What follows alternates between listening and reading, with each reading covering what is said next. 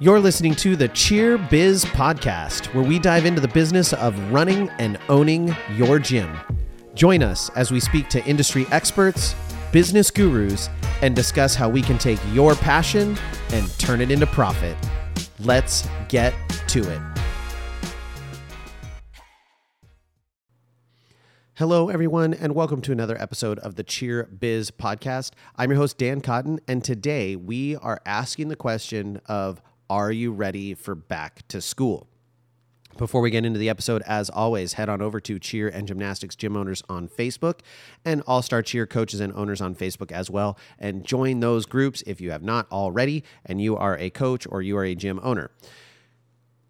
If you have done those things, make sure you head on over to nextgenowners.com and you have checked out all of our offerings there. You've learned more about how to join the academy. You've subscribed to our mailing list, and you're staying up to date on all of the great offerings we have. All right, now we're talking about, are you ready for back to school? And now for some of you, that's closer than others. So like for me, back to school is a month away. But I know some of you go back to school in early August. Like in Florida, I think their first day back at school is like August 10th or something like that. So they're back to school here pretty soon in at least some of the districts in August or in Florida.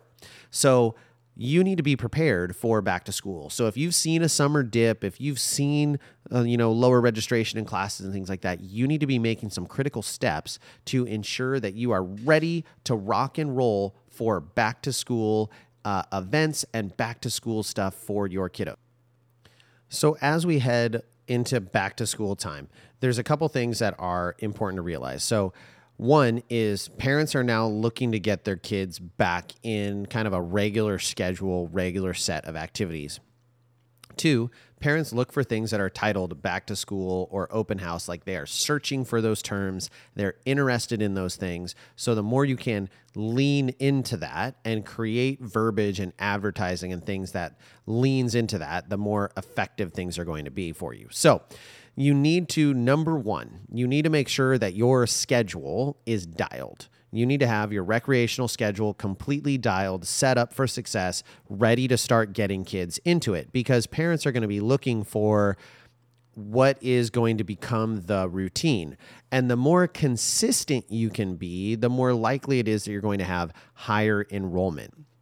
So one of the things that I've encountered with clients over the years is they're like, yeah, we offer classes, but we just can't get any enrollments. And when we look at their schedule, they think they're offering a good array of classes. They have, a level 1 on Monday and then a level 2 on Tuesday, and they just go through each day and they offer, a level 1 on one and then a level 2 and a level 3, and they maybe have a flyer flexibility class on one night, and then maybe they have a random tux class or something like that, and they feel like they have a good set of offerings. And the reality is that while they do, and they do have a variety, the problem is because they're not offering the same classes on multiple nights, they're actually decreasing the amount of people that are going to be able to participate. Because trying to put together your schedule for a school year is super hard, especially if you have multiple kids. We have 3 kids, and they're in football, they're in soccer, they're in cheer. And by the time we just get their schedules, it's really challenging to figure out how we're going to get them to the different locations that they're going to go. And there may only be 1 or 2 nights a week that you have available to add something on. And if the class that you want is only available once a week, then it's much less likely that people are going to be able to enroll. So I recommend for your high registration number classes like a beginner tumbling, you want to offer those multiple times a week, if not almost every single night if you can. You're going to see a higher number of enrollments because people are going to have the ability to take that class on any day. So it's much more likely to fit into their schedule.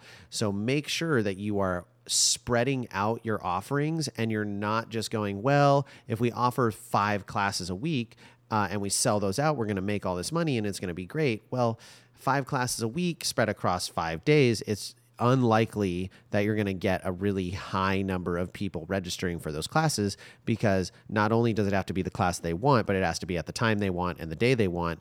And if they're only offered at one time and one day, that becomes really challenging. So make sure that you're spreading the wealth on those things and you're getting that schedule set and you're making it be really clear that you can get people enrolled because they're going to be trying to figure out their lives with back to school and school activities and all those other things. Number 2, and I talked about this on the Why Your Classes Aren't Full, you need to make your registration process work.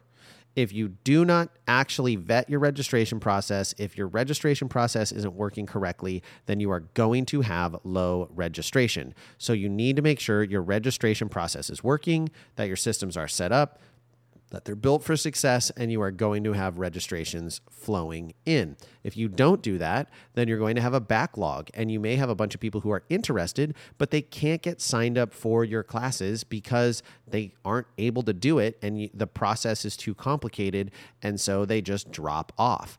And yes, parents are busy. Parents are also lazy, and they get things come up or they're working on their phone to register and then they get a phone call. So the longer you make it take them to get started in your program, the less likely it is that they're going to enroll. So make sure you make those processes as seamless and smooth and simple as you possibly can.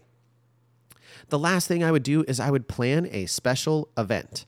If you are getting into back to school season, you should be doing some sort of back to school night or open house or back to school open house, something that gets people in the gym. And it doesn't have to be a charged event. It can be completely free. Put up some bounce houses, show people some tumbling, maybe have a team exhibition, do a little bit of a stunt sequence, do some things for people to come in and have a good time, have some fun, get to meet your staff, get to see your gym, and turn it into a really big, fun back to school event. That is a great way to kickstart registrations and get people flowing in the door. So set that up. You just pick a time. Hey, we're going to do it this day. Put someone else in charge of it. We're going to do back to school. I want to have this many events, and set it and forget it. Make it happen. You can get more enrollments just by offering something like that. And okay, if you have a ton of people show up, awesome. If you have 10 people show up, awesome. That's 10 more people. You got to keep working at those things, keep offering those things to get them be known in your community. Like the very first time we ever did an event like that, we had like 15 people show up. They just weren't interested and they weren't used to us doing it. Like people are creatures of habit, but now the more you do it, the more people come to expect it. They look forward to it. They put it on their calendar. They know that you're going to have your back to school night, your back to school event. And you'll have people who will intentionally wait for that to enroll because maybe you offer some sort of a deal or something like that for that enrollment time frame. So make sure that your schedule is set, your registration process is simple, and you've planned some sort of special event to promote back to school time. Okay. That is how we're going to get ready for going into the back to school time frame.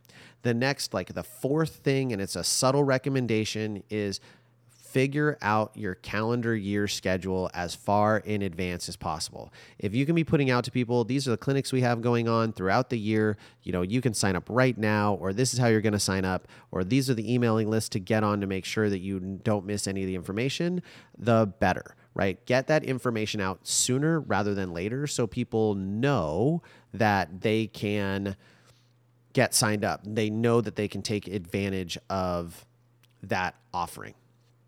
All right.